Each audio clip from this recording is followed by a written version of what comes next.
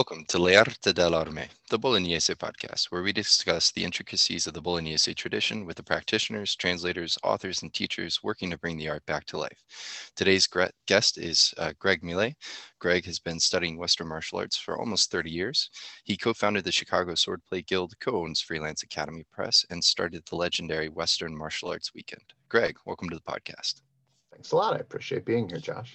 Yeah, it's a pleasure to have you. It's an honor to have you. Um, so you've been doing Western martial arts for really over 30 years, because I know that you had said that you had done a little bit of sport fencing before you started Mhm. into really getting into Western martial arts. So tell me a little bit about your martial arts background and how you got started in Western martial arts. Sure, sure. So the official story is that, and it's a good one to tell because we're just past the anniversary of my dad's passing, and so the official story is that I always blame my dad for this because he was the person who started me as a young kid watching Sunday afternoon family classics with Errol Flynn movies and all these different swashbucklers, Tyrone Power and all that. Oh So I yeah. grew up loving all that stuff, and from him, he had grown up reading Sabatini novels and all of that. So it definitely comes from him.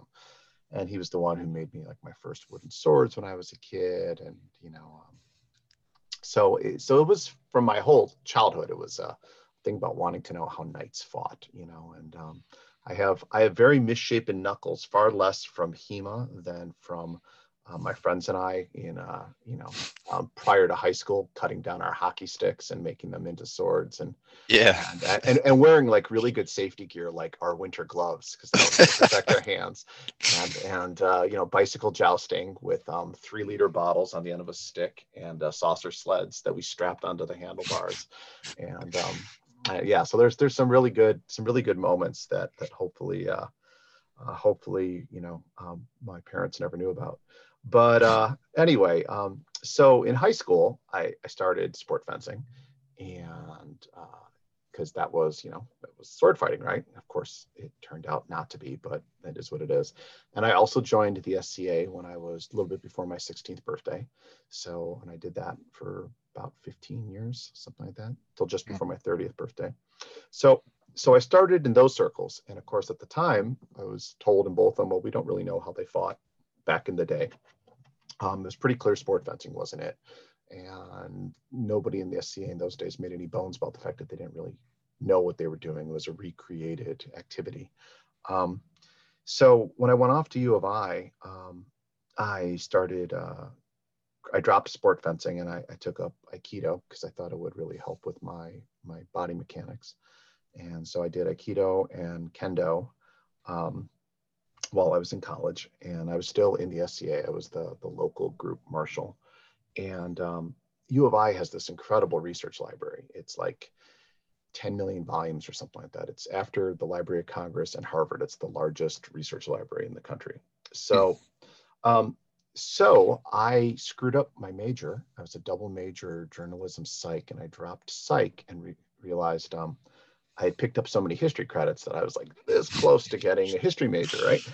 But what I didn't really check was when are the classes you actually need to graduate available. So it turned out that no, sticking around an extra semester was going to be a whole year because I had to wait till the following spring. So I was taking like just enough classes to keep myself my full-time student status, so I didn't have to start paying loans. And I mean, I took a class on like Norse sagas and translation, right? I mean, like I was taking some pretty fluffy classes. So I had free time, and I had access to this library, and I started digging around, and I found a copy of Castle in the undergrad library, and he of course listed all these books, and it turned out that the rare book room had Degrassi and a few other things that I could look at, but of course I couldn't take out and I couldn't really read.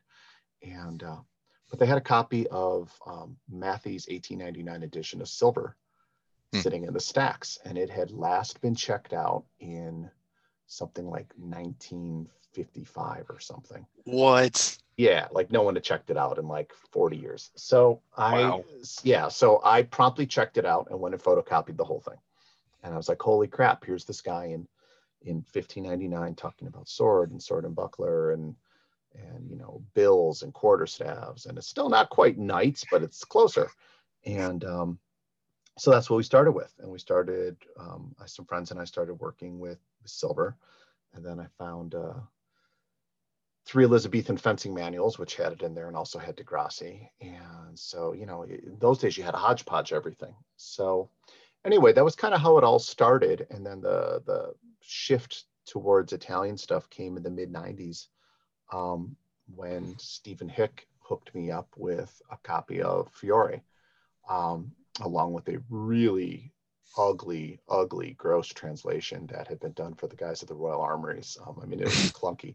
And this is the Pisani Dosi, but it was something. And my family's Italian. My dad spoke Italian fluently. I had spoken it as a child and forgotten, and I realized, oh, I guess I'm just going to have to like learn how to read this. Yeah. And so that was how it started. And then along the way, all through the 90s, I did Tai Chi. I discontinued Kendo. I did a Koru Jiu-Jitsu style for a while. I did Toyama, Ryu, Batodo, or Iaido, depending on which line you talk about. But I stopped, all of that stopped in 2000, and I just moved strictly to Hemo. So, Yeah, that's awesome. And I mean, the Chicago Swordplay Guild, I mean, you guys are legendary in terms of the content that you guys produce. I always use you guys almost as a metric to kind of base, or at least test my interpretations against. Sometimes if I read through Manciolino, I'll go back and I'll watch you guys' interpretations of Manciolino or Dall'Agocchie or oh, whatnot. well, thank you. Yeah, I love using it as a reference, mostly because one of the things that I've seen that you guys have done exceptionally well, um, is integrating the complexity of your footwork and keeping your footwork historical, but also fighting with a level of earnest that meets what a lot of times we see in HEMA. And so that to me is something that I aspire towards, because you know you can get by, I think, in the HEMA community with just kind of learning the plays and not necessarily getting into the real body dynamics of things. Hmm. But I think that that's something that you guys take and just really kind of crank up to 11, and I really appreciate. Well, So thank you. I don't know if I quite get to 11. Certainly Rob Rutherford does. yeah, yeah, he He's definitely does. Yeah, yeah. He definitely does. And but footwork's something we're pretty obsessive about. And you're right. I mean, we're doing this as modern people, often in modern floors and modern gear, et cetera. So it's very easy just to use good general athleticism. I mean, you could put a Bolognese sword arm on an Olympic fencing chassis, as it were, and the person would be quite effective. Would it be historical swordsmanship? No. It'd be historical-ish. Yeah, So, and yeah, right. And that's not what we're really interested in here. So, yeah. So how did you come up? I mean, you co-founded the Chicago Sword Play Guild. Tell me a little bit about it. How you guys kind of came to that and sure. started. Well, I'm going to do something that is so rare. I'm going to say something nice about Arma. So, Okay, although it was called Haka in those days. So, I this will be mean, the first. yeah, I know. It's especially coming from me. So the early days of the Haka website, it was really the only, other than Bill Wilson's E-List group, the old Rapier L listserv group, and the old classical fencing listserv group. Those were really the only places to discuss this stuff. Even prior to the old sword forum. And so there were a limited number of places to find people. And essentially, by this point, we're late 90s. Clement's book had come out. And so some people had learned about this stuff from his two books. I guess they were both out by then. And I had a couple of friends we were working with: Silver, Fiore, Talhofer, whatever we could find. And I had I saw a post from this guy, Mark Rector, saying, "Hey, I've got three friends in Chicago. We've been working on Rapier, and I'm working on translating Talhofer. And this is the old Green Hill edition of Talhofer that's been available forever." Yep. And he said, and I found this incredible park in Chicago, auditorium. It's the largest indoor park facility in the city. And at that time, the neighborhood was being kind of reclaimed. So he said, they'll let us train there for free as long as we make our classes open to the public. So it's like, holy crap, we have a Wow. giant indoor training space on like the north side of the city for free if we teach. So yeah, so we met on the day after New Year's, 1999, and January 2nd. And so he had three friends and I had three friends, and that was the creation of the CSG. It was as simple as that, and we just kind of started working from there. And like anybody else at that time, it was a mishmash of influences, etc. We made the shift to an all Italian shop in 2001. So for 20 years now, we've been focused purely on Italian martial arts. And when we started really doing Bolognese, this is funny thing is that if you had asked any of us in the 90s, like, what are the texts that'll get translated right away, right? Like the guess at that time would have been Meyer and Marozzo. Mm-hmm. They were both really famous. They're Yep. both huge, and they, I mean, famous in the sense of like literally for generations, people have talked about these two works. They're both huge. They have tons of weapons. And, and of course, we just now got a complete translation of Marozzo just 2 years ago, 3 years ago, Jarek's Yep. book, Yep. right? And so, so we all thought that would have been right around the corner. And oops. But yeah, so we started Bolognese as being part of our curriculum around 2007. Um, and really, my first teacher in that would have been Tom Leone and Steve Reich, who really, Bill Wilson was one of the other early pioneers, but really those two kind of really started looking at it and working with it. And yeah, so about 14 years now on the Bolognese side of the house. Yeah, that's awesome. And Yeah. that's one of the big reasons why you're here, because we gotta settle a couple matters, Okay, because sure. you have the background in both Fiore and Vadi, and also in the Bolognese system, to help sort of suss out and answer some of the questions that are starting to arise in terms of how we're looking at Marazzo. Um, so there are a couple of different ways to approach Achille Marazzo and his two-handed sword section. And um, one of the things that I've found in my study, at least in looking at other people's interpretations, and I love what people are doing. There's a ton of interest in Marazzo's two-handed sword, but it seems like there's been a little bit of a trend to kind of allow KDF to influence the way that people are looking at Marazzo. And I don't quite see that. When I read the text literally, and I know you can't always, especially with Marazzo, read Marazzo literally. I don't see a lot of KDF actions. I understand why people are reading KDF actions into it, Mhm. but it's not really what I'm Yeah, seeing. yeah. I mean, look, you could also read in Nichiru, you know, Kenjutsu actions if that was the tradition you came from. I mean, it's a two-handed sword slash a two-handed stick, right? You Mhm. could read in Eskrima actions if that's what your background was. So people read in what they know, and so I agree with you on that. But that doesn't necessarily mean that that's true. Yeah. So, So I think one of the biggest things that leads to this, and this is a question for you because I think it's something that you can speak to, and this is something I've been rolling around in my head. I haven't quite fully formed a good interpretation for it. It's just an idea that I've had and that I really want to kind of start to examine. Um, but looking at Filippo Vadi in particular, one of the things that people tend to do is they'll take Marazzo's cut a falso dritto that enters, right? And they'll mhm, say, okay, I'm going to cut a falso dritto that goes into Guardia de Entreri, right? So they mhm, turn that into a Shielhau. I don't think that that's correct. And I think that Filippo Vadi actually gives us an answer to that with his Posta Breve, mhm, because what Filippo Vadi says is if you were to cut, he says that, let's see, pull pull it up here on Wiktenauer.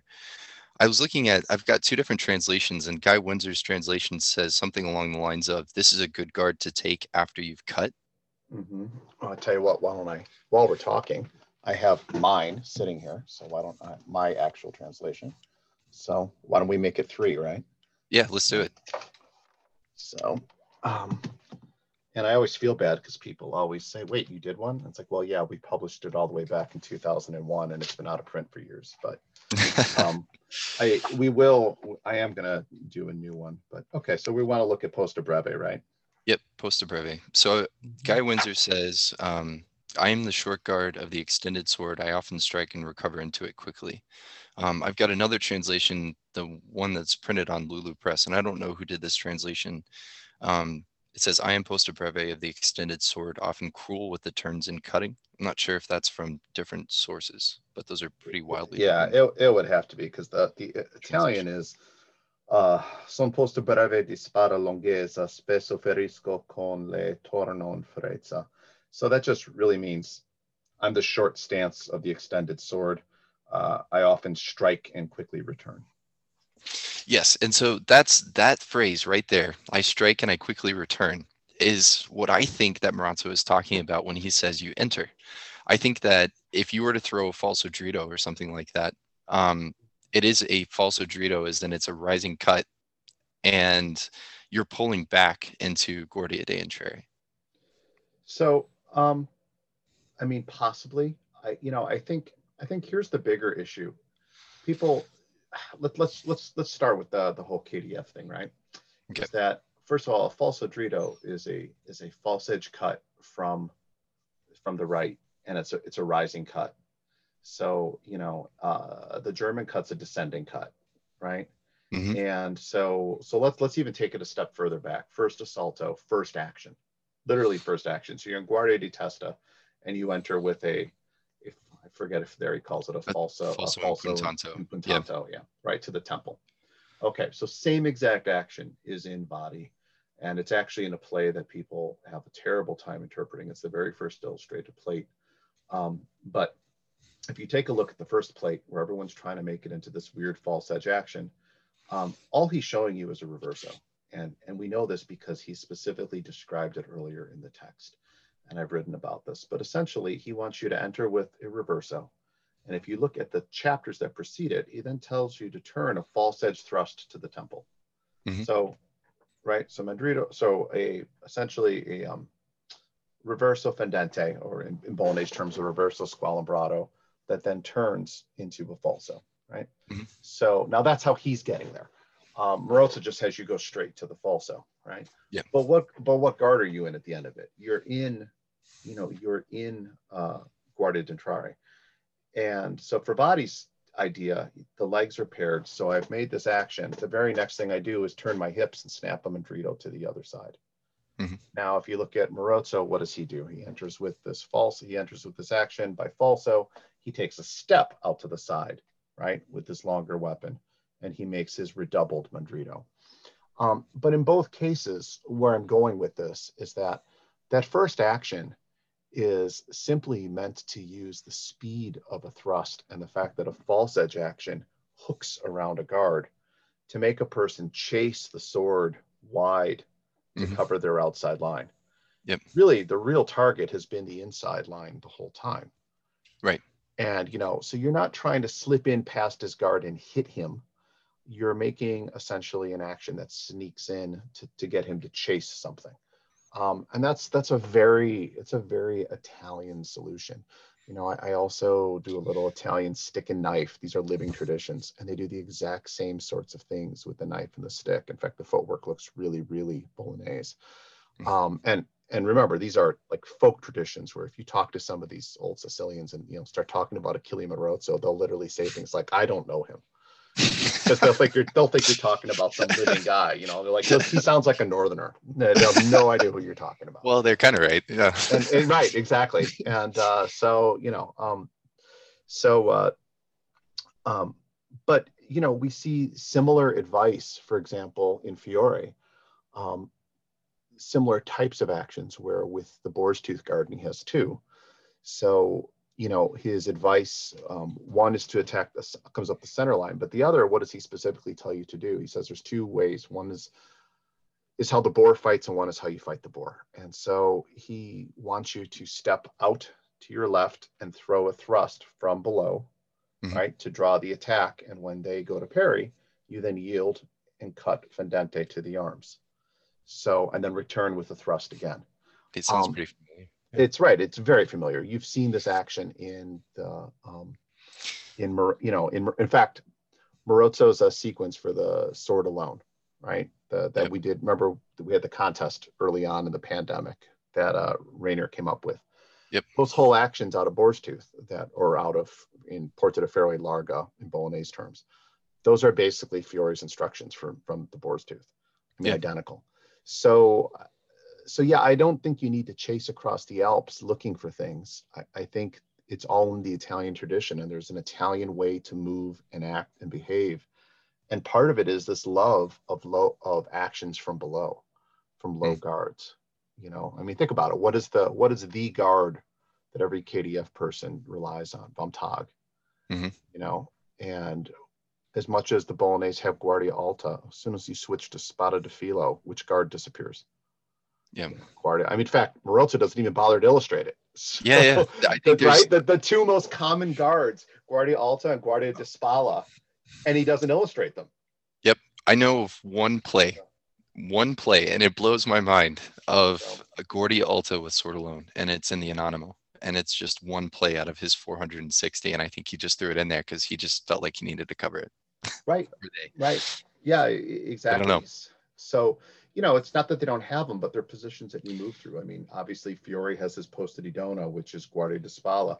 But Yeah. to my mind, one of the things that we see very much about the Bolognese is that these kind of, high guards are far more transitory than in other arts, and they're very rarely starting positions. So, Yeah. And that's, there's, I think Guardia di Testa, because I think a lot of people tend to focus primarily on the first assault of the two-handed sword. They kind of miss the forest through the trees because they're mhm, just looking at the first assault, and they kind of, and those are all wide play actions, right? And right. even with that first setup, with when you start in Guardia di Testa and you come in, you cut, or you do you feint the falso impuntanto. That action, that setup, is the reason why he tells you to do that is because your opponent is in Porta de Ferro Larga. And if you look at book 3, when Marazzo is talking about how to attack from Guardia di Testa, and he gives you all those actions from Guardia di Testa, Mhm. um, he actually tells you that you want to do Guardia di Testa against somebody who's in Codalunga Stretta or is also in Guardia di Testa. You don't want to do it against somebody who's in Porta de Ferro Stretta. So what we get with that first action is a provocation to get that person to leave their guard, right? Exactly. Because they're in a good defensive guard and we need to get them out of it.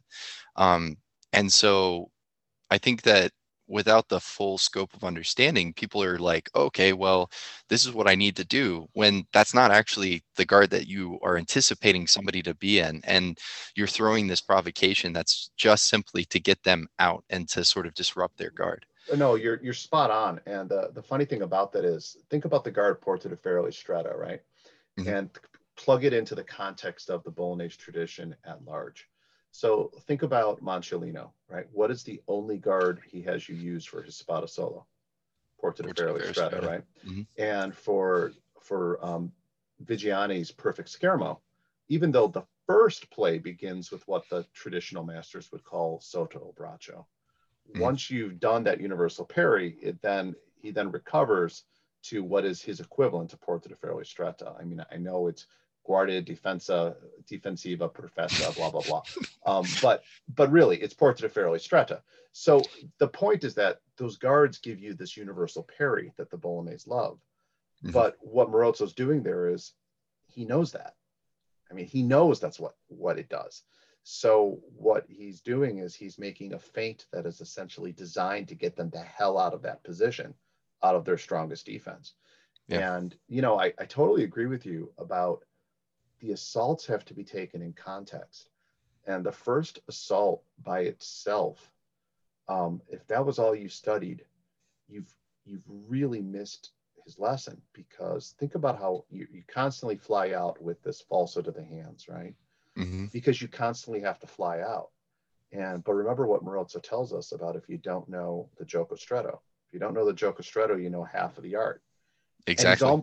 he's showing you this here because he constantly is compelled to go back. And I think I told you, Josh, I did a little um, lesson when we were in lockdown for my students. I'd have them film stuff, and so we could train. And one of the things I did was I took parts of the first assault and I said, okay, well, here's what Marozzo teaches. Here's how Fiore might do it. Here's how Vadi might do it using their guards, etc., and some of their blow preferences. And the biggest difference when I gave the example of the Fiore action was that it was constantly pushing in, constantly driving in, because Fiore has a couple of times that he shows retreats, but he's usually driving in towards the weapon side, towards the right side. That's a stylistic trait of his. Um, and so, I made the point that if you had to retreat in Armazzari, in Fiore's art, here's how the retreats would look. And people were like, well, it just kind of looks like Marozzo now. Well, Yeah. right, because in his plays, his first assault, he's just showing you how to get back out in the Largo. Um, but that doesn't mean this is all you're supposed to do defense. So, Yeah, it reminds me a little bit of a little how the Anonymous breaks down wide play and narrow play, um, where I'm gonna read this off here. So he says,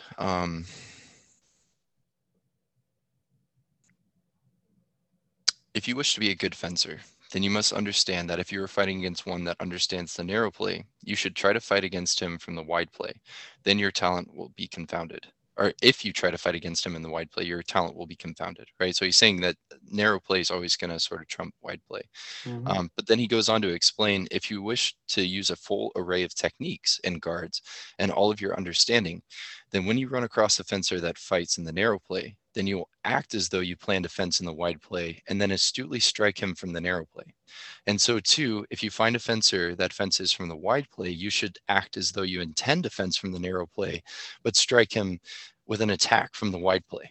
And that right there almost summarizes exactly what Marazzo is doing, where you're acting like you want to fight from the narrow play, and then you're hitting them in a wide play, right? Even with the exit, where you're kind of sending that falso to the hand, mm-hmm. you're kind of like bunching them up, and you're giving them these like really tight attacks, and then you're kind of pulling out. And then um, if you look at book two or the second assault, um, what you end up seeing is a lot of these actions where most of his narrow play actions that he gives in the second book are preceded by a provocation or a some sort of a an embellishment, right? He does these really elaborate embellishments to try to Mm-hmm. get your opponent, like you're gonna go in wide play, right? You're doing these big sweeping actions, like you're sort of feinting wide play, and Mm-hmm. then that gets your opponent to come in narrow, and then you give a narrow counter. Yeah, and and the thing is, right, when we talk about wide and narrow play, or wide and close play, and I use the term close when I talk about play, and narrow when I talk about guards, um, because of course the anonymous is the one who makes the big deal about your points being in presence, right? Right. But Yep. of course, if we end up forte to forte, our points can't possibly be in presence, and yet Yep. we are clearly in close play.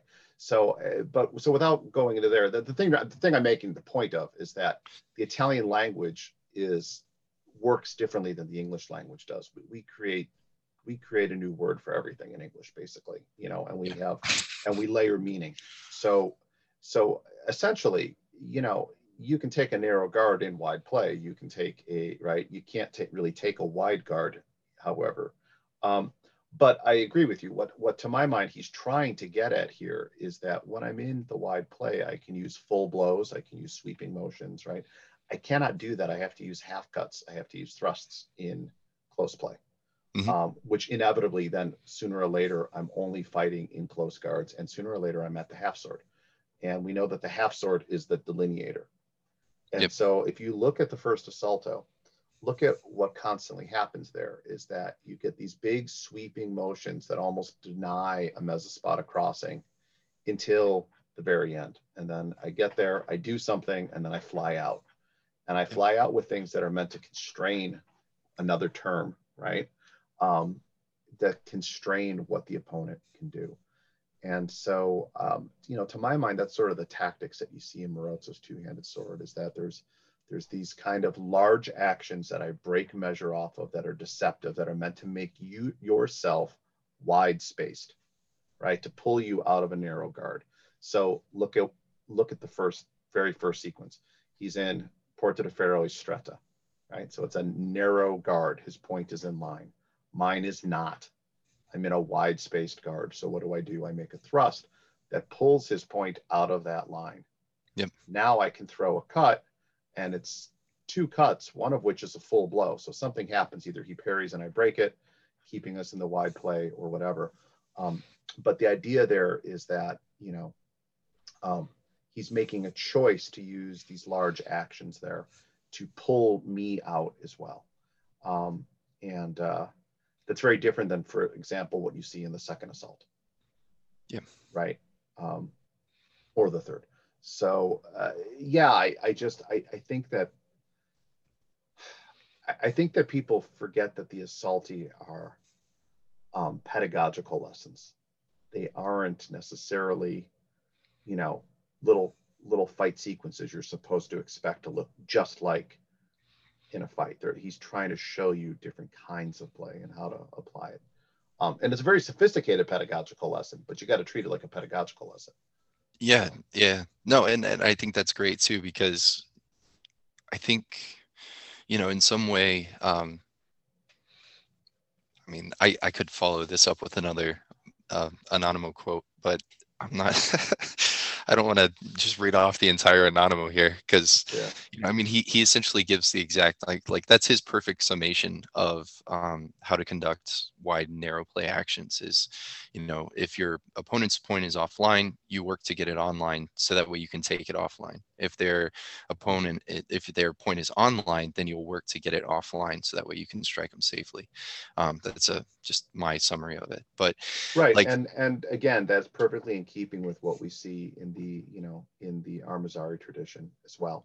The point forward guards are considered to be probes, and their whole purpose is to get someone to try to chase them, to displace them. Right. And so, I want to pull you out of your guard. And when I do that, then you're susceptible to a cut or a thrust.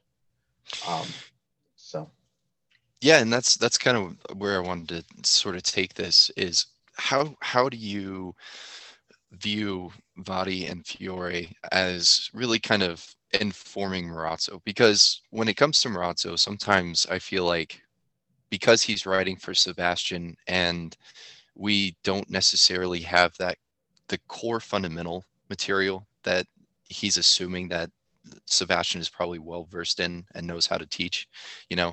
Um, Sometimes we get these holes in Marazzo where we have to fill it in with something. One of my favorite things to do is to take like Manciolino and his sword and large buckler material, and then let that feed into Marazzo and his sword and large buckler material, or his sword and mhm. target material, and I feel like I really understand it. Yeah, And yeah. we don't have another like two-handed sword system that can feed into Marazzo. So like how do you take that with Fiore and Vadi, and how do you sort Sure, of let that inform Marazzo? sure. Um, so there's a couple of things there. First of all, they're definitely interwoven systems, right? So you can use different parts of Marozzo to answer questions in Marozzo. So you can use sword alone to answer two-handed sword. You can use sword and buckler. I certainly, and I'm going to get to your question, but you can also. I do want to say that one of the things about Manciolino is that so the common wisdom for years, right, was that Manciolino and Marozzo were both trained by De Luca, Hmm. and certainly they know each other because Manciolino is obviously taking a piss at Marozzo when he talks Oh about yeah. masters who put prices up on their wall. I mean, there's no doubt. But also, like, look at their first assalto of the sword and buckler, and it's so similar. It's crazy. I mean, it feels like I said, I had a background in Aikido. if you look at the guys who trained with O Sensei, the founder of Aikido, a lot of them, took things a little bit this way, a little bit that way, and there's differences, but it's all still Aikido. So they're clearly kissing cousins, even though Moncellino doesn't have two-handed sword. And I mean, he clearly knew it. He references it. Yeah, he talks about it. Right, and of course, the anonymous is super frustrating because all he has is the Just the half straight sword up. place, Yeah. and so the rest is got destroyed by the vagaries of time. Um, so yeah, so he'll give you Strato, but and of course the man was obsessed with Sword Alone. I I also sometimes am like, do you really want me to do this? Like, is this just an exercise, or are you like batshit crazy? Because some of those plays are like, Yeah. and leap in and cut at his ankle, then leap out, and it's like, you out of your mind? So I mean, he is definitely a kind of balls to the wall kind of guy compared to the other Bolognese.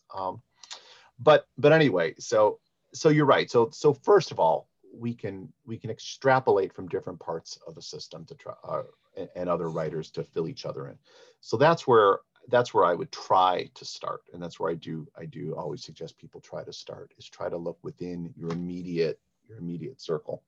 Um, but I have this that oh God, what the hell is the name of that book?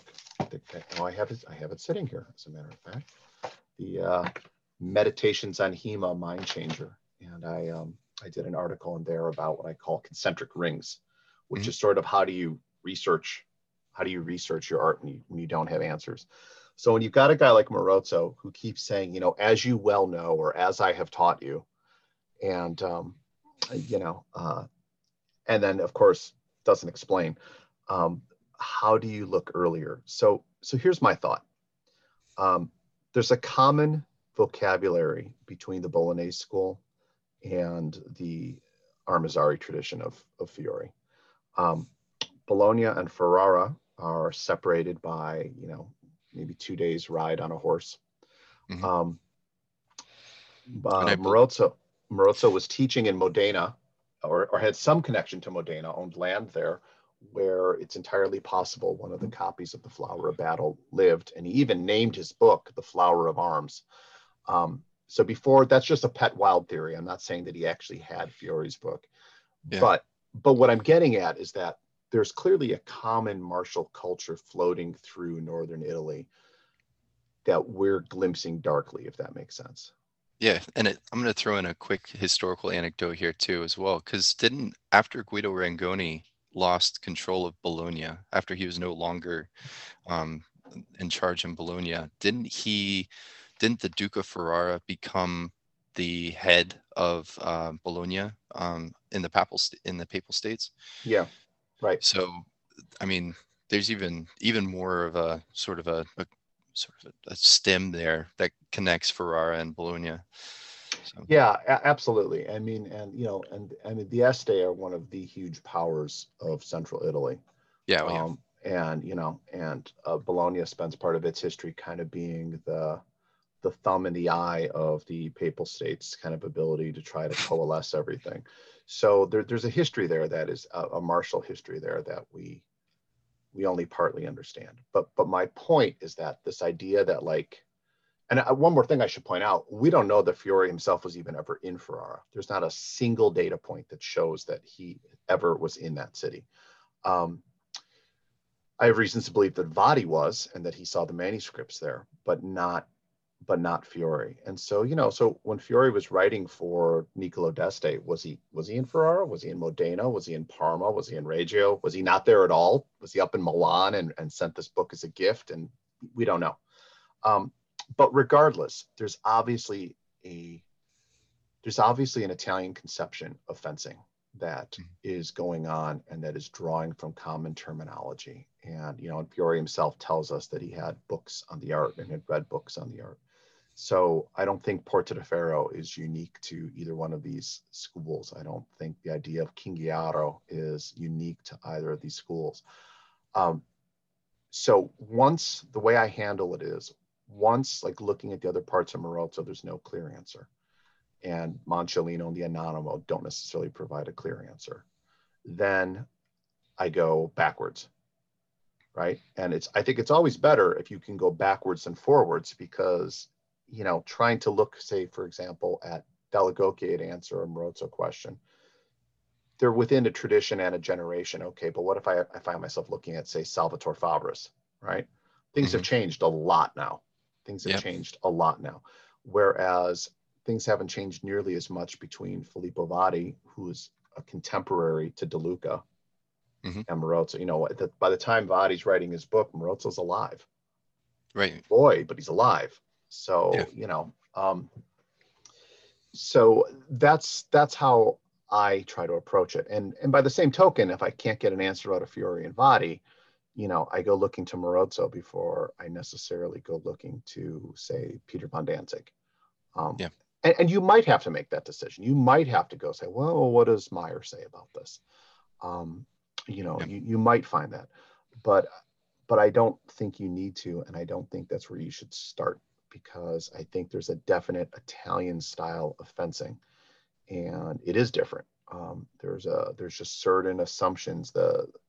Just as soon as you move away from the idea of actions being codified in guards, Hmm. you've taken on a different way of looking at the fight, Yeah.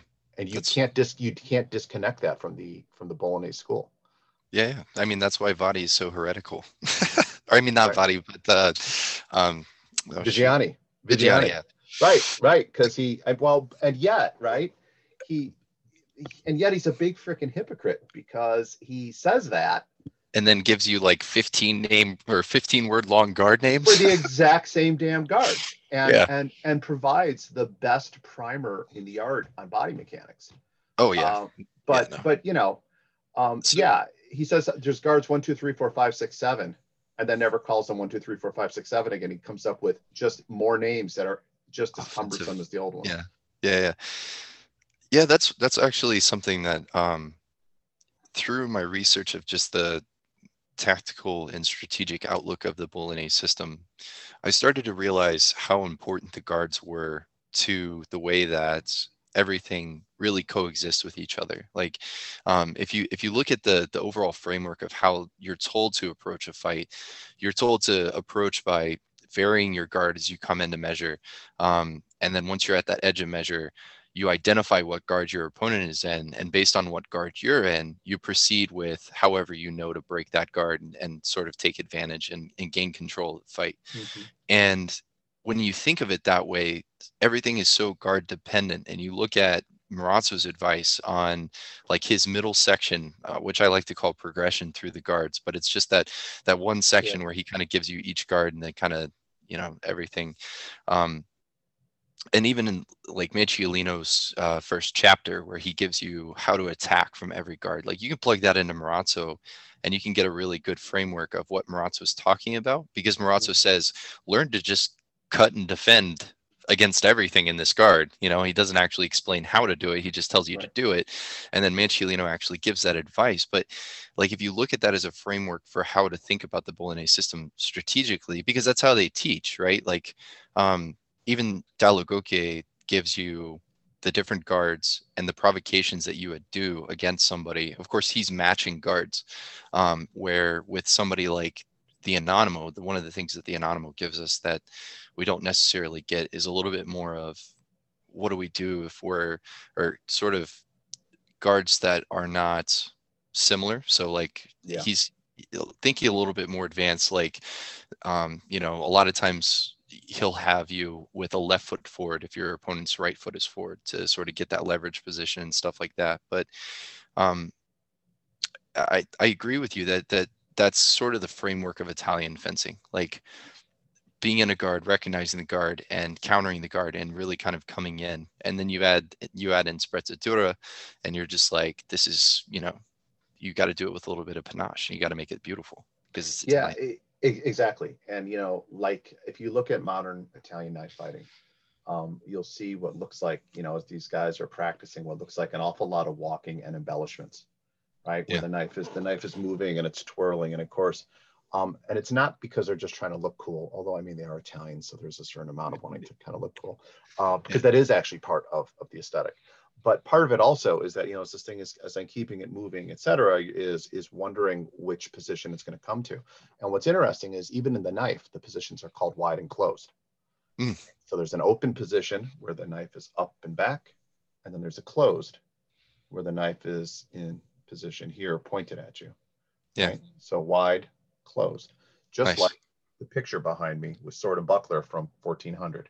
Yep. Okay, Wide and right, closed. right, but with a folding knife, and and so but as they move and you look at the footwork, it is these combinations of spiraling steps and half steps and cross steps that are very familiar. And the idea there, though, is that by understanding these positions and how to move in them and how to hide the transitions to them, that's how you enter the fight and you approach the fight. And then you always move out in kind of a dynamic position that is either under the cover of a thrust or is with a little hop, right? Hmm. Or is with a little embellishment. And that, again, is very similar to what we see in the Assaulti, where you either often fly out with a thrust or some kind of combination of cuts. You know, Morozzo tends to have you do a little step out. Manciolino likes his little hop, right? Yep. But again, you can see that, and so I think that those characteristics are part of what makes this Italian. Yeah. In And I mean, like if you think of like a magician, right? It's sleight of hand. And Mhm, what makes a good magician that can do sleight of hand things, um, the whole trick to it is constant motion that disguises your intention, right? mhm, And that's exactly what we're doing, but we're doing it with a sword. So right, we're essentially not declaring our intention as we come in, but reading our opponent, and figuring out a way that we can press them to our advantage. Um, right, and we're lying, right? I oh yeah, always joke that a fencing match is like a bad relationship yeah, because it's completely selfish. And I'll lie to you, I'll deceive you, and then I'll leave you. And but it's true, and that's what I think a lot of what we see in the Largo is the Largo is those deceptions. mm, The Stretto plays by nature tend to become somewhat more direct and aggressive mhm. because the time is small. The Yeah, space exactly. the You have space to is be small, and winning. therefore the Yeah. time is small, right? I'm at the Mezzospada, so I have no choice.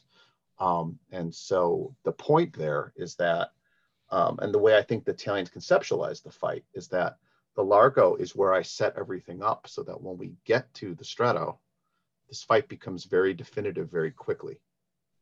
And whereas if I just simply, and I think that's what the Anonymous was trying to get at, whereas if you just take the Stretto and I take the Stretto and I just come into you, as Fiore says, the danger of the Gioco Stretto is that what one can do, the other can do. Hmm. And Yep. so because there's parity, we can see that. And if you think about it, um, look at Dalagoke in the transition to rapier, right?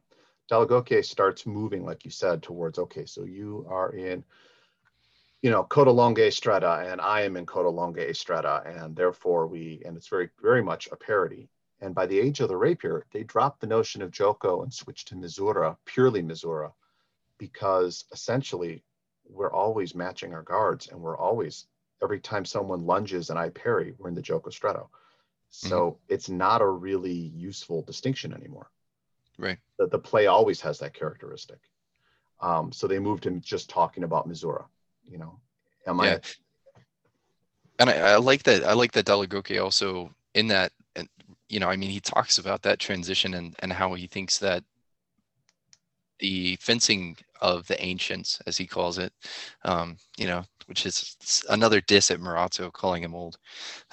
Yeah. Just, he says the fencing of the ancients is, there was a lot of wide play and that it's beautiful, right? Like he says, if you want to fight sexy, you use wide play actions, and wide play is sexy, but the fencing of his day is very narrow. And of course, if you look at his contemporary authors at the time, I mean, the Roman system is pretty much completely taken over, in terms of naming guards and positions and things like that.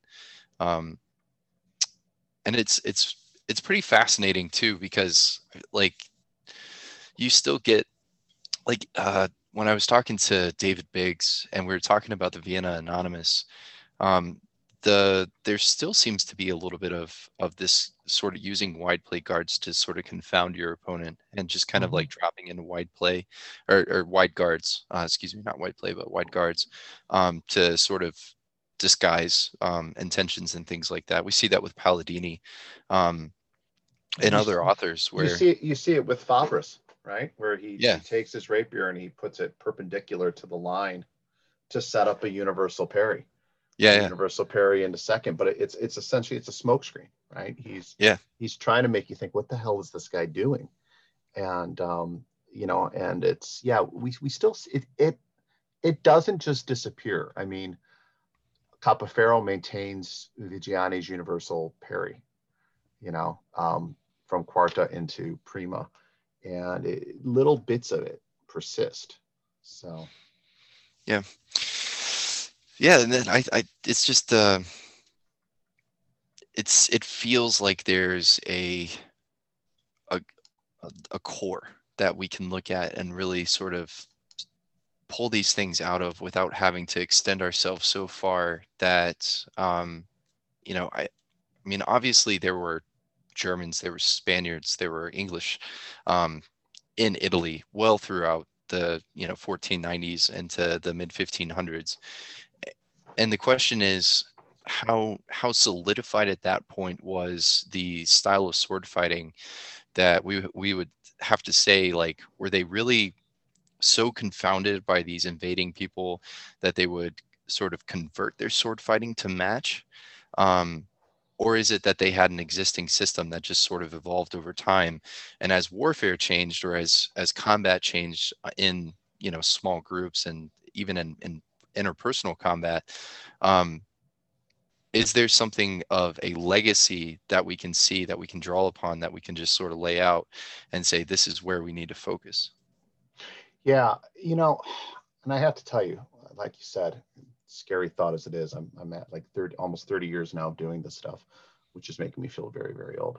But I started off, of course, in the early days, just buying into the arguments that, kind of the nationalistic arguments that a Castle and a Novati and a Vossmendorf, et cetera, had, and then we kind of all sort of rejected that, and all these stupid Victorians, and they didn't know what they were talking about. And the funny thing is, like, literally this morning, I was just finishing translating all of Novati's footnotes for the latest in my Fiore series that I'm doing, right? Mhm. And um, it's amazing how many things he was already onto that we all think we've discovered. He had already figured out that there was a copy of Fiore in Paris. Hmm. He hadn't been able to find it, but he knew it should be there. And it took Ken Manchin to find it in what 10 years ago, but in 1904 he knew about it. And but the other thing that's interesting is that, yes, these guys had things that they missed on, and they certainly had the nationalistic politics of the early 20th century kind of blurring things for them. He Mhm. loves to talk about how much more developed Morozzo is than the German texts, for example. And therefore, Fiore, although is very flawed, at least he prefigures the brilliance of Morozzo as opposed to the crudity of the Germans. So you get that kind, you get that kind of thing. Yeah. And But having said that, these guys were living in a world where fencing was still being practiced, and was really still at the very end of its being used for duels and even on a battlefield.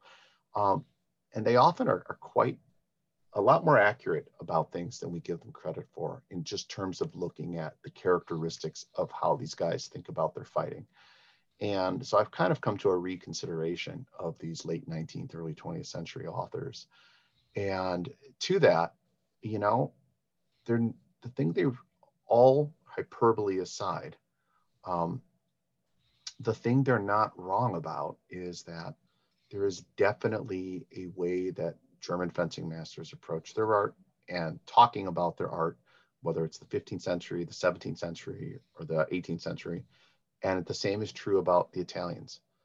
Yeah. And like I said, learning more about the stick and knife traditions that are living traditions in Italy, um, really brought that home, because you just see it, and you see there's a certain way to move, a certain way to retreat, etc. And so, yes, martial artists are pirates. They see something that works and they steal it, but it still gets stolen and imported within the milieu of that person.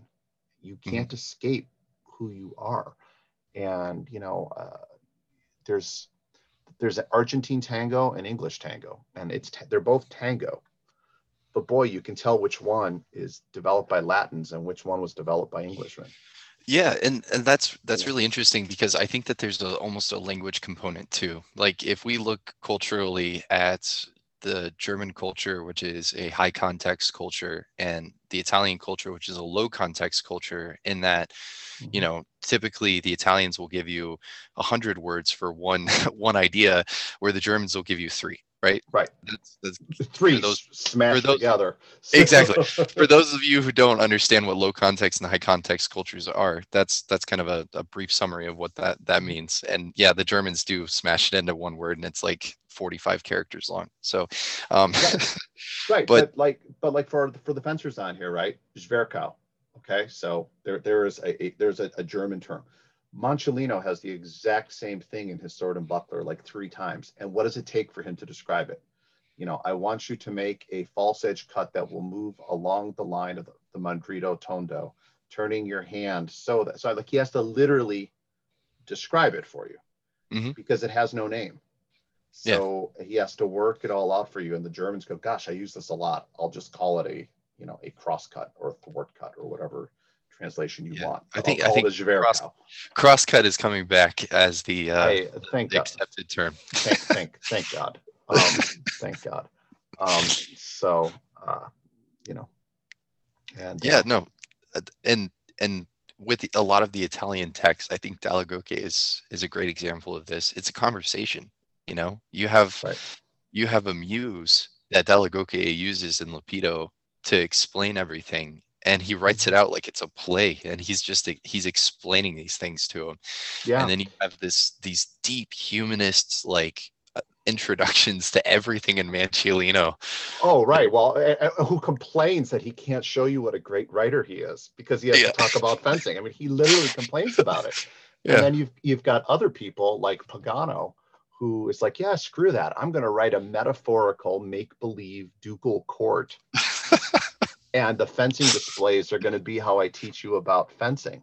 And then his son is like, oh yeah, hold my beer. I'm going to write a deep metaphorical, thing filled with literary illusion that is so frickin' over the top that I don't know if there's actually a word of fencing advice in there. If there is, it'll take someone better than me to pull it out. But yeah, and so it's it's a very different way um, to approach how to talk about a physical discipline in words. Mhm. And but see, for me, that's what's part of what's cool. And I'm not interested in doing Mick Euro swordsmanship. I'm Yeah. interested in these traditions as traditions. And it's like when people say, oh well, so you do Italian longsword? No, I do not do Italian longsword. I do armazzare, or I do Bolognese fencing, etc., which includes the longsword. And that's what you lose if you don't try to do that.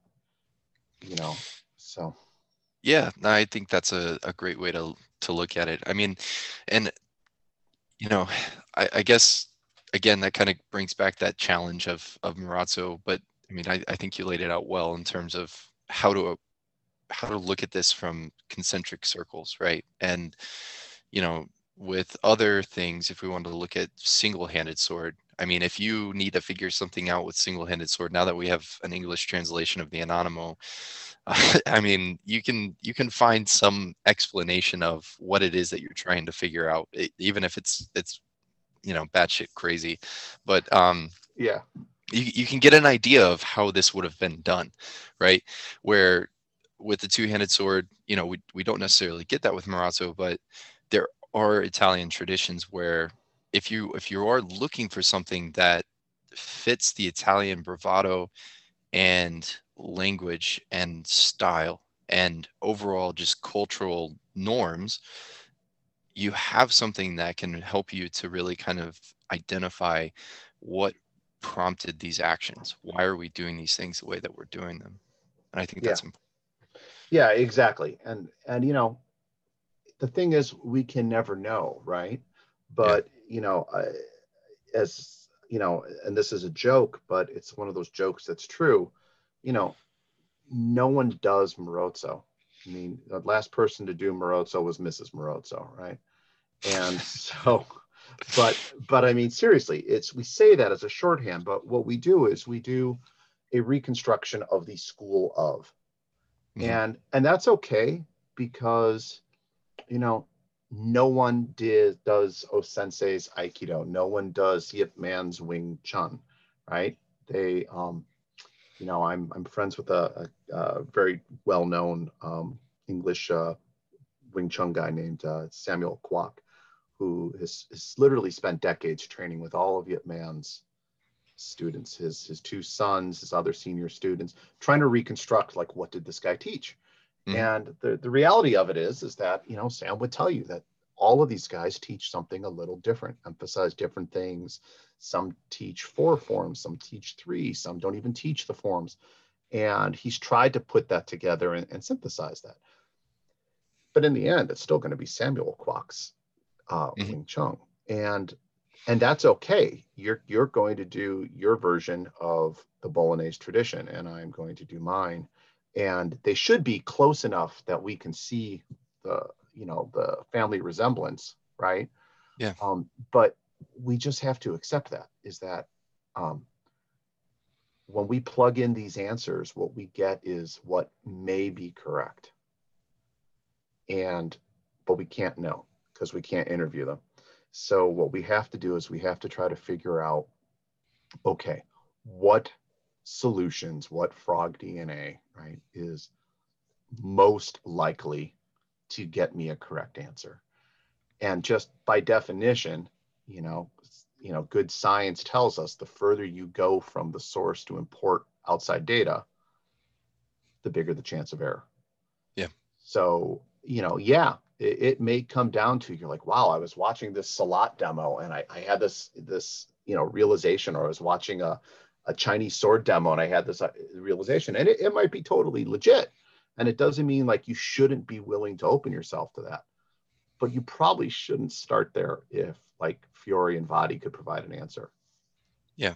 you know? And that, I think that's interesting too, because like in the KDF system actually highlights this really well. If you look at Ringek, Dobringer,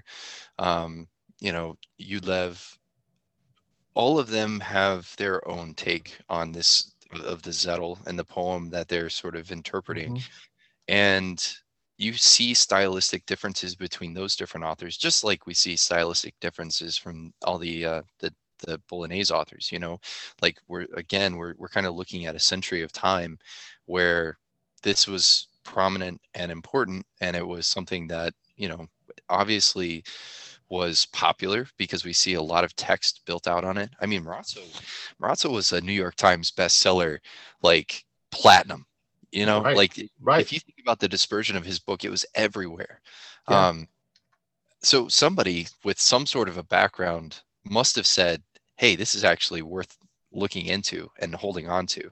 I mean, I don't think it was just, Marazzo was, the best marketer of the 16th century. Um, He certainly and wasn't the best writer. So exactly, and that's I that's mean, kind of what I I'm mean, getting at. So let's be honest. The guy's actually a terrible writer. yes, I'm a man of few words, as he then goes on for like 2 pages before he gets around to what the hell he wants to teach you. So yeah, but that's the point. So he's yeah, not a good writer. It's relatively confusing. It's not structured in a way that makes a lot of sense, like let's say Manciolino's is, but it was still incredibly popular. So what can we read into that in terms of just saying, why was this so popular? Because obviously people saw value in it and they thought it was actually worth something. Is it just because of the pictures? Like, is that the only thing that really made it interesting was the woodcuts? Right. I don't know. I mean, look, clearly, clearly, if we had any doubt, we just saw in the last week that Meyer clearly thought it had value, right? Yeah. Yeah, so yeah, that's actually where I was hoping we would transition to, because Yeah. he learned fencing and he knew fencing from a lot of different places. He says that he traveled, just like in 3227A, it says that Lichtenauer traveled far and wide to learn the art. Myers says that he traveled to learn the art and Right. that he And, learned and, from. and Fury says the same thing. Although I sometimes wonder if, this isn't sort of like in Japanese martial arts, these guys going up on a mountaintop and like, achieving enlightenment, or the Tengu came and taught them. I Yeah, traveled far and wide, which means like I went to Luigi's house down the street, and I went to, I mean, we don't know, but yeah, but regardless, right? Whether Meyer really traveled far and wide or bought a bunch of books, right. he clearly was a trained fencer who had impressed enough people in a military society that at the time of his death, he had just, landed a really good gig for himself Yep. and was writing for progressively more and more prestigious students. Mm, Um, and clearly, clearly was something of a fencing prodigy. I mean, he's only, I forget, I'm not a Meyer specialist, but he's what, like 30 yeah, thereabout when he he was young. dies. Hmm. He's very young when he dies in 1570. So, and he's already created three different treatises. Hmm. So, obviously, Morozzo wrote his book before the man was born. Right. And then there's the 56 and the 1568. So, whatever version he saw, it doesn't really matter. It clearly inspired him, and you can see that in how he decided to reorder kind of the pedagogics or the didactics of the German tradition. Talking about moving from guard to guard, creating these long training sequences that include a withdrawal, which you don't see in the earlier German material. Mm, They get you to the half sword, and then they take care of business, and that's kind of the end of it. yeah. Um, and so, but again, it speaks to the fact that the man's on the other side of the Alps, and clearly Morozzo's book showed up Yeah. somehow. Yeah. Well, So I mean, we know at least that one of Marazzo's senior students was a German, Giacomo Crafter, right? Um, right. he So I actually found a really good source on the Crafter family, and they were merchants that worked for the Fugers. Did I say that right? And they were um, sort of like their whole business was shipping textiles, which relates even better to Marazzo, right? Starting a textile mill Yeah. um, across the Alps and one of their cities that they were constantly importing goods from across the Alps was Bologna. Um, and the thing that I find really interesting, like if you look at Marazzo's dagger section, he says, "To you, Giacomo Crafter of Augsburg, and you, Giovanni Battista del Lete, um, as my dear sons and students." Right. So these are obviously senior students. He's calling them his sons. Right. So I Sure. I I would assume, and I could be wrong, that these are his senior students. These are guys who spent a lot of time with him, and were with him for a long time, if he considered them sons, because I don't see why he would call them that if not.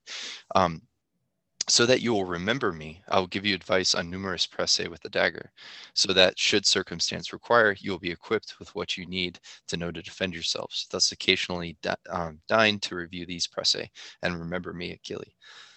Um, in the said presse, I will present to you as best suited in my writing, so be attentive in order to commit this to memory, which I will begin with subsequent section, Jesus, Mary, Virgin.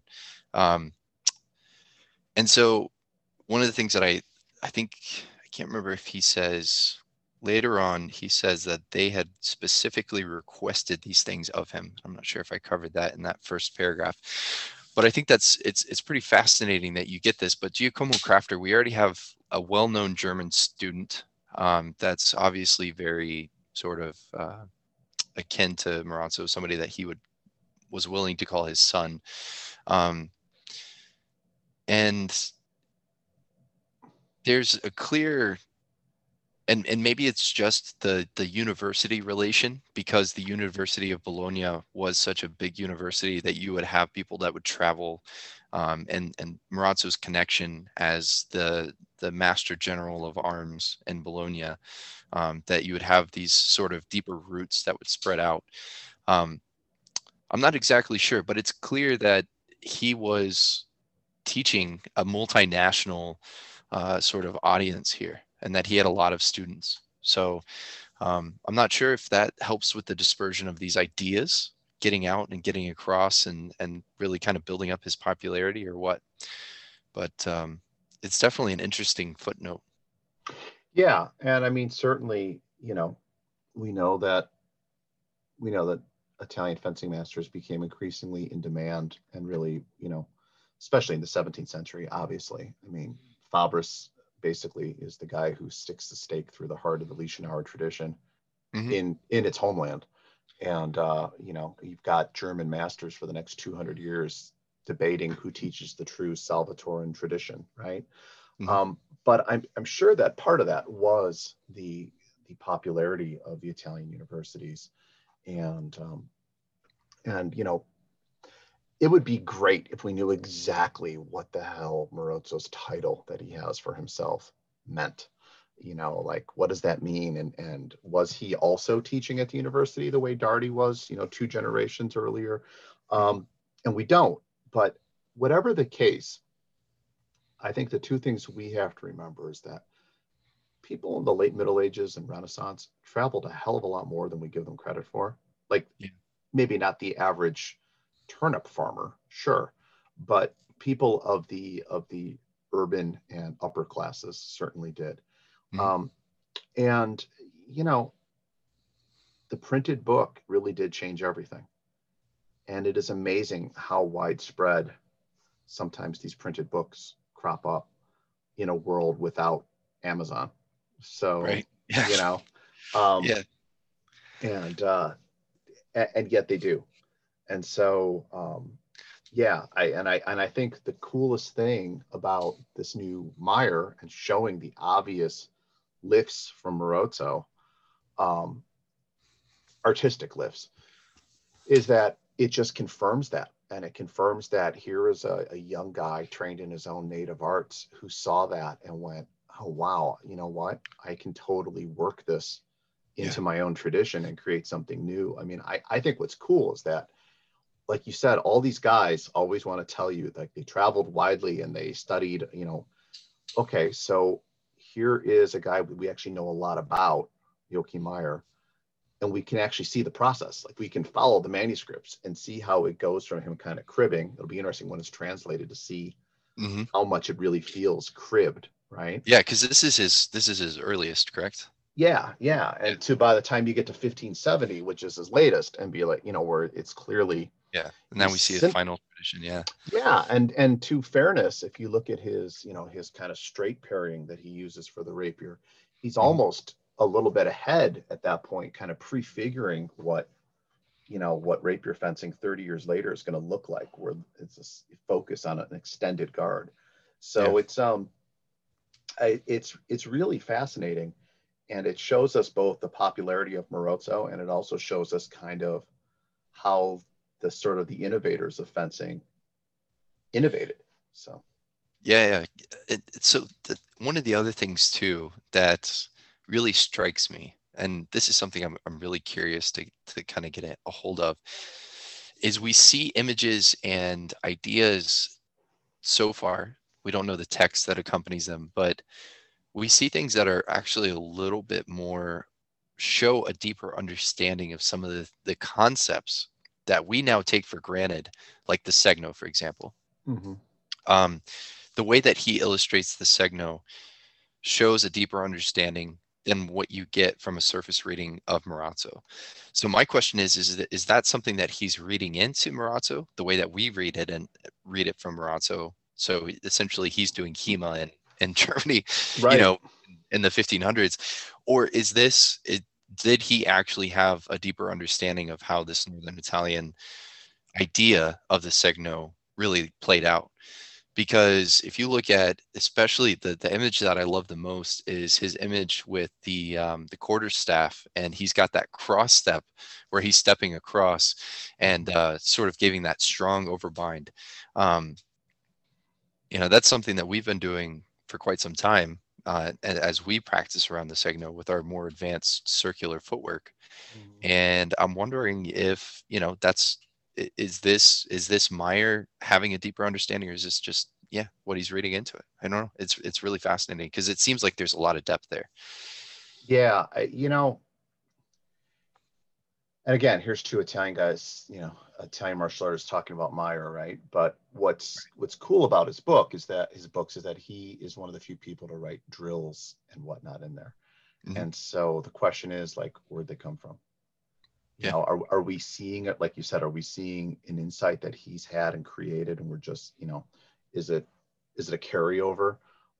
Because for Morozzo, what we have that's really frustrating is we have a curriculum without the lesson plan, right? Yep. Here's the assaulti, but I'm not going to tell you how to teach the assaulti. Here's the assaulti. They're clearly meant to be done not only as a solo form, but as partnered sequences. But I only tell you the partner's role when it's something he absolutely must do. Yeah. And, and it's hard, and it's very hard. Um, but I don't know, for me, that's kind of half the fun is the detective work. Even if sometimes I will confess, and I was just um, we just got done going through his polearm material, Hmm. which is far more straightforward than a lot of his swordsmanship. It's like as he gets to the later parts of the book, he got a little bit more succinct as a writer or something. But Yeah. but even then, you're like, so really, you have a name for every single freaking guard, and then here you come up with the guard and the other guard. So, Yeah. oh, and by the way, this one is Porta de Ferro e Largo, and it's like it just Yeah. or but then he gets to the lance, and because it's so long, it's such a long weapon, he's like, I want you to take 3 or 4 running steps out to your side while twisting your hands. It's like, you want me to what? For what? And it's like, where is he? Where is he? Come back. This is a partner drill. Where is the bad guy? Yeah. And so sometimes it's not that much fun, actually. Sometimes a little more specificity would have been awesome. So Yeah, for sure. Yeah, and I don't know. I mean, we see other concepts. I mean, you could argue that Manciolino more or less describes what Meyer illustrates in the Meyer square. I don't want to get too deep into just like his yeah, Meyer Bolognese, but yeah, he says if you want to strike your opponent in his upper body, you should begin your action below. Similarly, if you want to strike him below, you should begin your operations above. This is because as one defends the parts being attacked, he necessarily creates openings elsewhere. And that, I mean, maybe it's a stretch, but if you were to actually illustrate that in some sort of a drilling action, you would create Meyer square, right? yeah. Right, right. Yeah. No, that's interesting. I hadn't even thought about that. So But yeah, I mean, I think it's I don't know. I'm excited to see if Meyer, with his knowledge of fencing, whether it's Bolognese or not, just the fact that we know that he was a skilled fencer, I'm excited to see him explain the Segno with his understanding of fencing in a way that may be deeper than what we see from some of the other authors, and see if there's something there that we can take out of it to help us understand Bolognese. yeah, well, and that's the thing. I know there was this big description of, does this mean Myers Bolognese, and everyone wanted this simple yes no answer, and the answer is no. Yeah, Myers Meyer, yeah, and exactly. he Yeah, was he was an innovator who clearly was taking lessons from other arts and marrying it to his own. But you know what? I guarantee you, knew a lot more and grew up around a lot more people who knew what happened in real sword fights than we do. Yeah, for sure. And so that makes him really useful to us. Yeah. And, it doesn't necessarily mean that that's the first place I should jump. And of course, for something like the longsword, where he is clearly the most carefully trying to work within the tradition, because it's the ancient and honorable weapon of the German race, blah, blah, blah, blah, blah. As all these guys say, it probably doesn't mean that that's my first source to understand Morozzo, but he does give us a living mind inside of tactics and innovations and how someone else was reading and understanding Morozzo. Yeah, yeah, yeah. And I think So, one of the things that I to sort of expound upon this further, especially with the Segno, the best explanation of the Segno and how to use the Segno is probably, at least for an English translation, I'll clarify that, is Docciolini.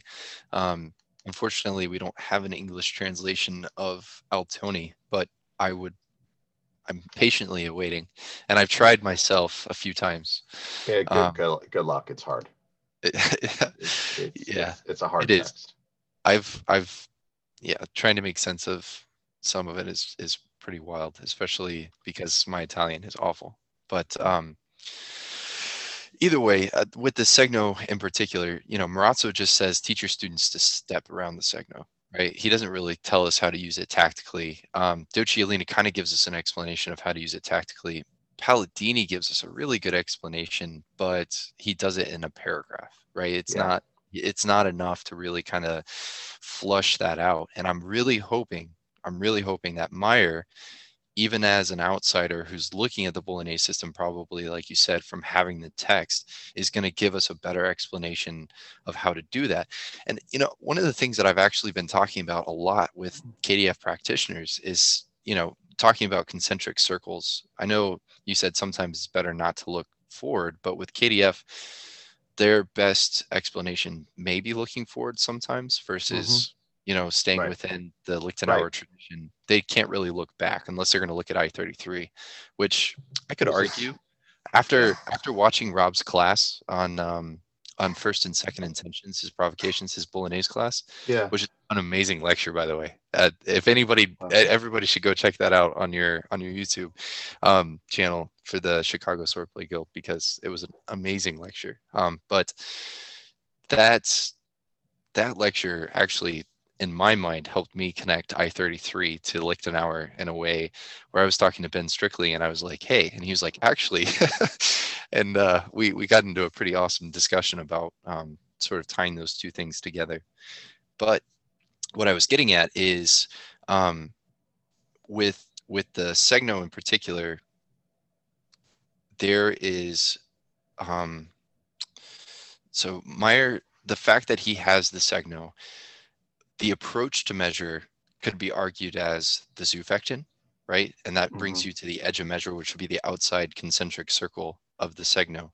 Mm-hmm. The second space, the space the in between to the next circle, would be the Krieg. And then that center circle would obviously sort of represent, as what I believe Palladini calls the misura di ferere. It would be the you know uh, sort of the area where you start going into presse and sort of wrestling at the sword. So is there a connection there where Meyer was like, hey, this is what I've already been learning. This is measure, tempo, the things that we use in the Italian language that a lot of times KDF people are like, that doesn't exist in Lichtenauer, so I'm not going to pay attention to it. Is Meyer looking at these things and saying, hey, these are the things that I've understand, and these are really important concepts in the Italian fencing, and now I'm pulling it into this to better explain to Germans what isn't you know, necessarily there in Lichtenauer. God, I would hope, because if there's anything that this community needs to understand, is that it really is all Aristotle, and Yes. a lot of digital ink could really end if people would quit trying to make vor, indes, and knock into anything other than just simple Aristotelian explanations of Yes. exactly what it sounds like. There's the before and the after, and the between or during, and that's all that tempo and mesotempo is. But it's again, these are educated people relative to their world. And, if we quit trying to force them to conform to our world, um, we'll understand them on their own terms, and we'll go down a lot more blind alleys. I told you I started with silver, and like I have a rule that I absolutely will not participate in any discussion ever again that addresses George Silver, because the poor man could not have written a simpler text, and the amount of just the amount of ink spilled, when I can't tell you how many times like I've provided entire bibliographies of like Silver is quoting Aristotle through Occam, who was an Englishman who is the definitive source on Aristotle of the late Middle Ages, taught at every university in Europe, wrote at the court of the Holy Roman Emperor at the time Liechtenauer was writing. Like, there's no debate what the intellectual framework is. Mhm. But but who the hell wants to read a book on Aristotle? So, Right. but at a certain point, like if you really want to get in there, you either need to understand these people and the world they grew up in because they're educated, and Mhm. understand how the quadrivium and the trivium work, or um, you can make some shit up. And you Well, know, yeah, and so I think that this is what's interesting when, and this is, I think, what a lot of people will dance around, and then, you're talking about sort of like a pan-European system of fighting. Like when people make the argument for a pan-European system of fighting, there a lot of times they'll point out similarities between different systems, and they're like, well, why are these things all so similar? And the similarity between the only thing that is pan-unifying that I think exists in European martial arts outside of sort of um, you know I, I guess maybe divorcing it from cultural differences, and how they play into the development of sword fighting, is the fact that everybody's relying on Aristotle, right? Like right, I don't understand how, like, I mean, if you want to understand European sword fighting, I mean, really, if from a fundamental standpoint, from a metaphysical standpoint, you could point all of your students to Aristotle and you could say, start here and go into whatever system you want. right, right. It's not some weird thing that Vigiani happened to quote at length because Yeah. he was trying to be an innovator. I mean, the whole point of Vigiani is he's not trying to be an innovator. He's arguing that fencing masters needlessly obscure a universal truth. Yeah. So, you know, it's true. Yeah. And it's almost like he's saying, why are we putting so many curtains around this one simple thing, which is Aristotle's physics? Let me explain it to you, and then let me put window drapings on it again later on. But, you know, Right, right. Yeah. And yeah, he basically is the 16th century example of Besançon, who wrote his book as a bunch of guys sitting around a hunting lodge, and this nobleman is Sentiments of the Sword is talking about, oh well, I've been training with my fencing master for years, and he's like, well, then you're getting screwed because fencing's really simple, and in 3 nights I could teach you to fence, and every day is a new lesson. I mean, Vigiani is the same sort of little heretic, right? Which is that mhm. it's actually very simple.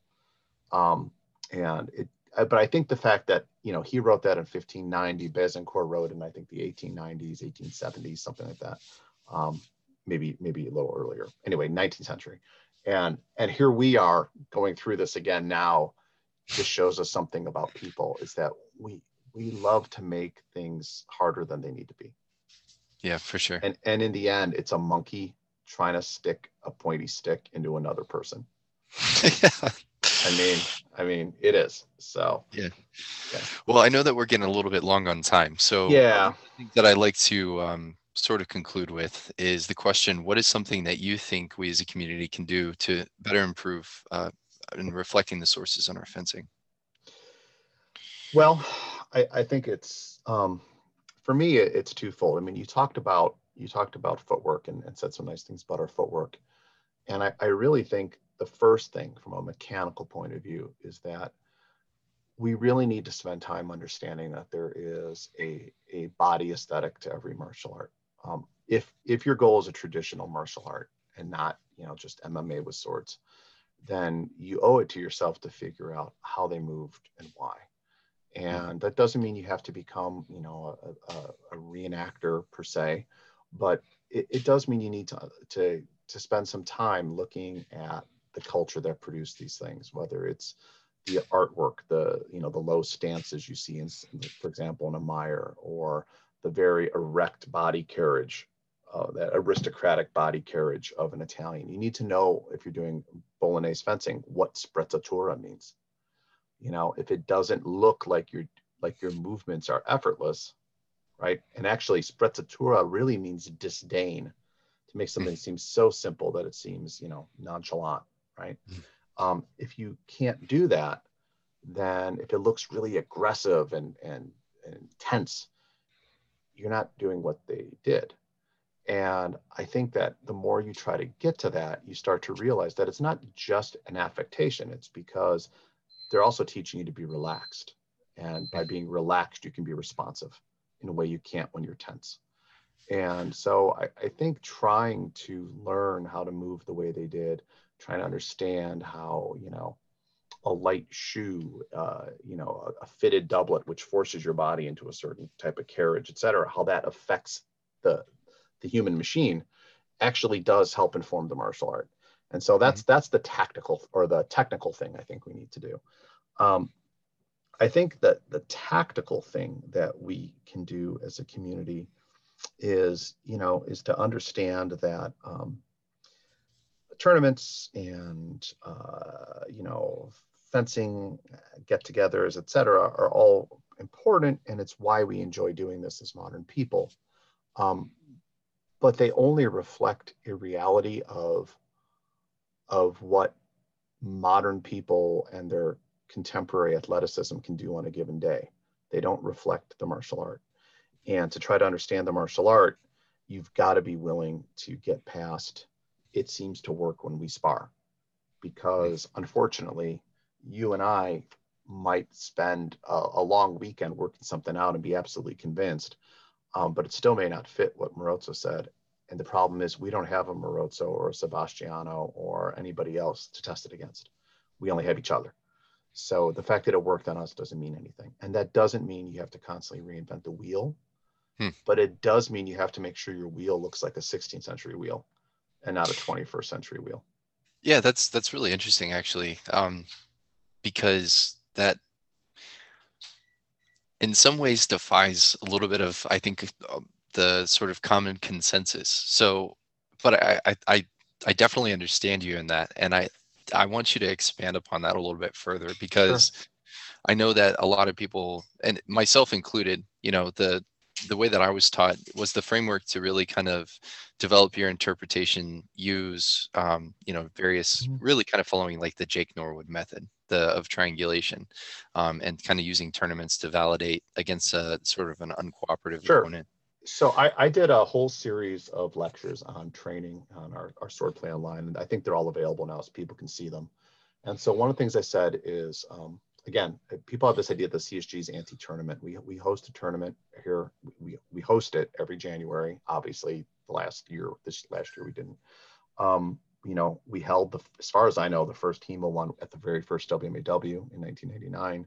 Hmm. I have students who travel to tournaments. I myself competed in three different things and have a whole bunch of, various medals and trophies I gained over the years. Um, Tournaments, in my opinion, the one thing they absolutely don't do is tell you a single thing about your martial arts interpretations. Like, they are the absolute worst embodiment of that.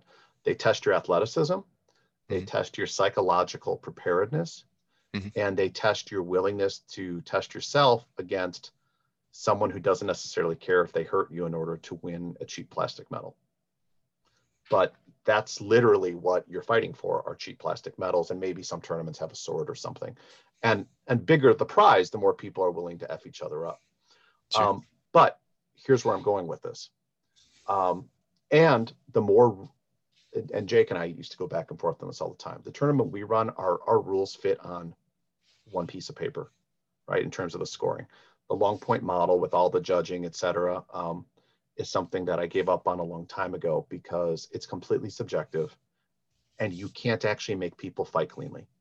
Hmm. Um, and real fights, if you look at real combat, it's not clean and it's not pretty.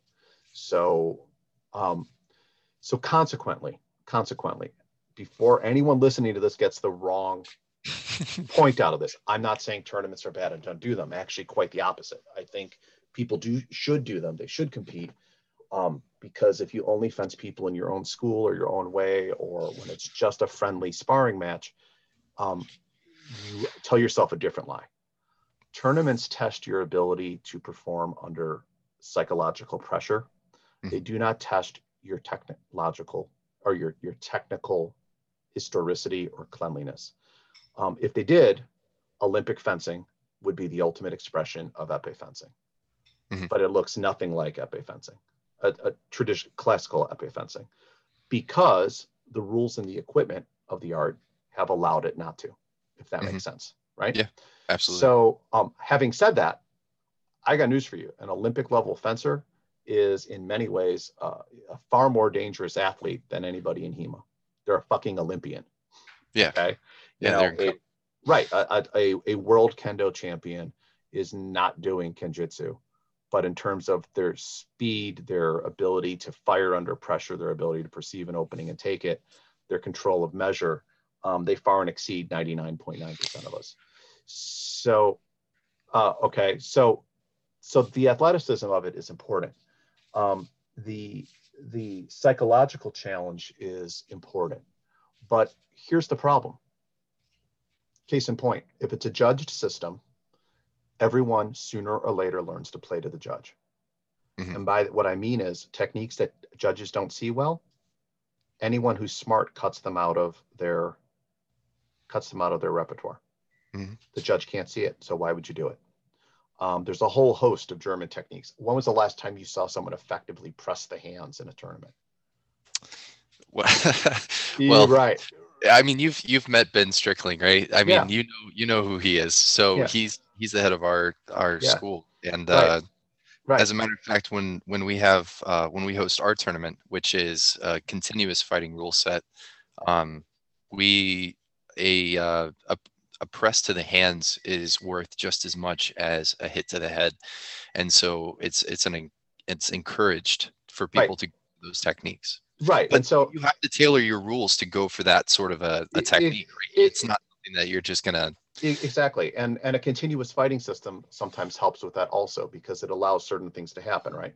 But Yeah. everything that my point is that every choice we make to create a rule is going to encourage certain things and not others. Like Yeah, for sure. we designed our rule set to just punish the living hell out of doubles.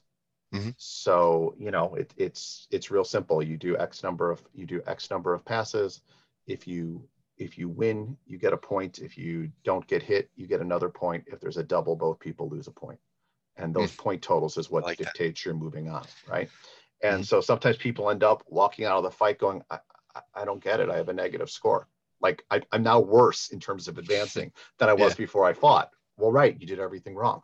So those things are good and they test a certain amount of things, but they don't necessarily test your knowledge of the art as a whole, because all things are true. I'm 50, right? Yeah. I probably have a higher technical knowledge than a number of my students. If it's a long, if it's a long round robin tournament day, Hmm. I'm going to gasp before them because I'm older. I'm 20 years older, and Yeah. that matters. Yeah. I have nerve damage in one arm and I have a bad back. That makes me a little bit slower. Someone who's a really good athlete who is half as well trained may be able to push through that. Those things are also relevant, but they aren't necessarily relevant for understanding how a martial art works. Hmm. And I had a student who I could never explain this to. He was 6'8" with really long arms. So his solution was, to basically snipe the top of people's scalps. And so, well, why isn't this just all you need to do? Yeah. And so he had to learn what a stop thrust into the throat when someone really doesn't care how hard they hit you, Hmm. Yeah. right, will feel. But so tournaments test a lot of things. They don't necessarily test your technical expertise. They do test your ability to pull whatever your core is out of, on pressure. There's a great article on the International Yeah. Armazari Society page that Christian Cameron wrote called The Metaphysics of Armazari. And he makes the point of, you know, to become an Olympic fencer, you need essentially three techniques you can do at an Olympic level, Hmm. three techniques you can do at a sub-Olympic level, Hmm. and then a host of everything else you can pull out when someone has managed to beat all of that. And it's a great explanation of the mindset of how to develop technique for competition. Um, and that's important. But that's a little bit different than saying I'm trying to master Bolognese swordsmanship, Right. Right. if that makes Interestingly sense. enough, though, well, no, that makes perfect sense. I mean, Levino gives almost exact advice, right? Like he basically what he says is that if you're fighting somebody that you've never fought before, and you don't know how they fight or what their skill level is, that you should use constraining type actions and beats on their sword, right? And he Mhm. says you should never use falsata against somebody who you don't understand. And Right, you should use these beats and constraining actions until you have a good read on what their skill level is. So then you can start using falsata, right, right? So he almost has this hierarchy of how to approach a fight that he's never been engaged in. Um, and I think that's pretty interesting. I mean, in some way, my biggest frustration with tournaments is that most people just have absolutely no concept of measure. I've made it my mission to teach HEMA measure, or at least an understanding of measure, and that's why I'm excited about oh Joachim, yeah, because oh yeah, and you're spot because on. they just close in, and it's just like Right. Oh no, like you're they're you're magnets or absolutely something. you're absolutely right. And it's the generic stereotypical hemo fight is two guys here. They do a little hop, Uh-huh. and then they go like this, and Yep. you see a lot of Zverkovs back and forth, back and forth, back and forth Yep. until somebody raises a flag. Yep. And yeah, I mean they might as well be boxing with swords. And Yeah. And then right, they get mad. They get mad when people snipe their hands from that range. And it always cracks me up because I'm like, look, if you didn't walk into measure and just stop, they right, probably wouldn't have sniped your hands. But the problem is, and this goes back to a conversation that we had before getting on the podcast where we were talking about gloves and people learning to protect their hands. right, If you don't want your hands to get hit, don't walk into measure and stop and just expect that you're not going to get hit in the hands, because if somebody knows what they're doing, you're giving them a perfect target at wide measure that they can just pop you in the hands and protect themselves without getting hit. right, I mean, right. it's And by the really way, the same. that's really good fencing because if I freaking disable your hand, the Yeah, fight you're is done. over. You're Right. done. Yeah. So like, yeah. So don't get mad at them for doing the smart thing. Yeah. And no, it's absolutely true. And and measure is a crucial thing. I guess the other big thing too that we could really afford to do better is second intention fighting. Mm. Um, is that so many people think that the key to get into a fight is throw your hardest, strongest blow as you rush in, and then that gets you in and you can do a thing. Yeah. And that's really simplistic. Uh, Oh, it's like, why did they develop all these feints and complex actions, etc.? mhm. Um, fence with all your strength doesn't mean be a moron. Um, Right. so, right, and so you put that with lack of measure, and you take all the fencing out of your fencing. So, and just the last part on tournaments. Part of the reason is the one thing we can't really simulate with a tournament, and you've fought in a number of them now. Early on, when I first used to do this, I used to get sick to my stomach the day of a tournament. I'd be nervous. You don't want to suck in front of your friends. But after you've done it for a while, you really realize that like it's just another thing. And really, unless you're going into like the last tier of the thing, the Yeah. vast majority of people, it has no one even knows you're fighting. It really doesn't. Maybe your wife cares if she's Yeah. there. If Yep. so right. But the problem is the thing we can't simulate is that in a real sword fight, you're going to be maimed or die. So the last thing you want to do is leap in and glue yourself to that person. Yep.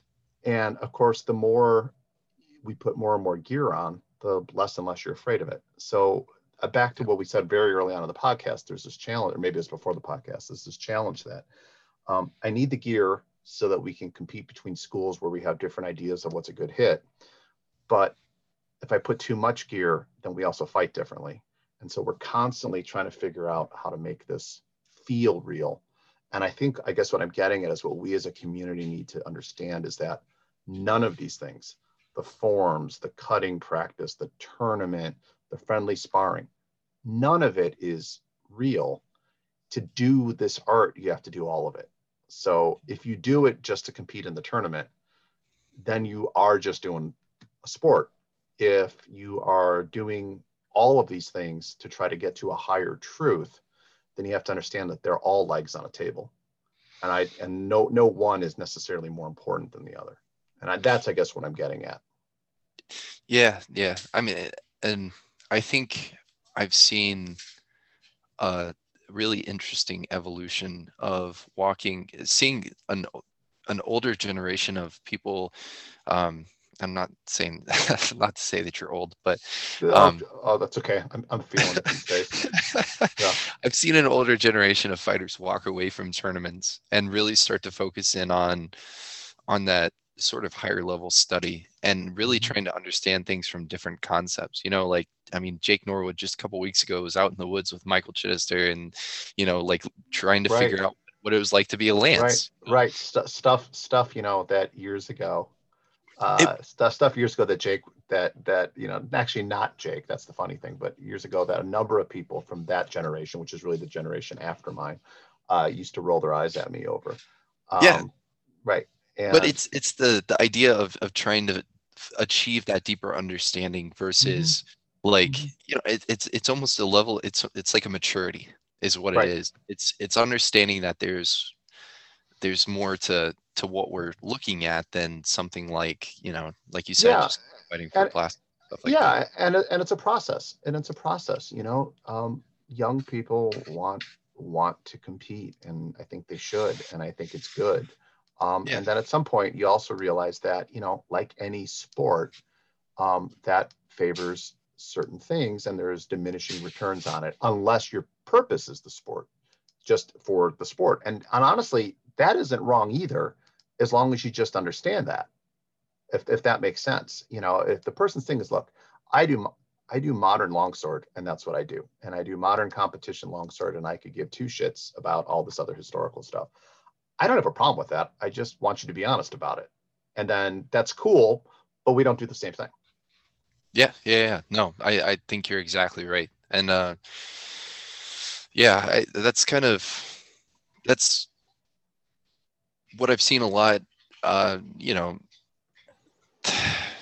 there's some people who've, especially I've seen lately, talk about sort of, and I don't want to, how do I phrase this? They've talked about creating their like own systems and things like that, and really trying to like develop something outside of historical martial arts, or even like achieving a certain level of understanding in historical martial arts where you could start to sort of formulate an idea of your own way of fighting.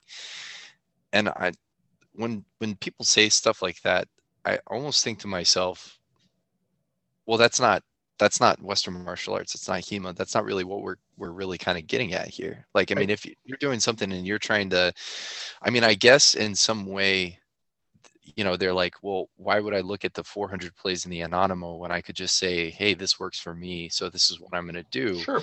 But that's not HEMA, that's mess, modern European sword sport. Yeah, Right. exactly. And I think that's And kind of what I'm getting at, because it may work for you in the context of competition, right. but you don't know if that would work for you in the context of a real sword fight. No. And you But never will. exactly, unless you're crazy. Right. In which case it still means nothing, because it means you will have gotten in a sword fight with someone else who knows nothing about sword fighting. Right. True. So, Yes, or you absolutely. murdered somebody, in which case we got a whole different issue. But yeah, so it's right. It's there's nothing wrong with that, because in the end, all of this is being done for your own personal edification, but it is different, and Yeah. people need to just accept that. Yeah. That's a great point. All right, All Greg, right. um, let's go ahead and wrap it up there. Yeah, yeah. I I still have a million things to ask you and to talk about, so I think maybe I can get you on again sometime. But I'm sure you could get me to do that. I like to pontificate, so you can get me to do that. And and I've yeah, been no, like everyone else. I've been locked in my house for a year, so any excuse to talk to other people. So, yeah, absolutely. Well, it was great having you on. Thanks again, and we'll talk to you soon. all right, my pleasure. All right, bye. Take care. And that concludes another episode of L'Arte dell'Arme, the Bolognese podcast. Thanks again to Greg for coming on and sharing his wisdom with us. That was a wonderful episode. I learned so much from him. I can't say enough about his kindness and his wisdom. Um, Definitely grateful that he came onto the podcast. Next week's episode is going to be a new segment. I know it's been a long time between episodes, and you'll have to forgive me for that. But next week's episode is going to be a new segment called Drinks and Darty, where I'm going to sit down and have a drink with Stephen Freitas, and we're going to talk about the Bolognese system in a much more informal setting. So stay tuned for that and stay saucy, my friends.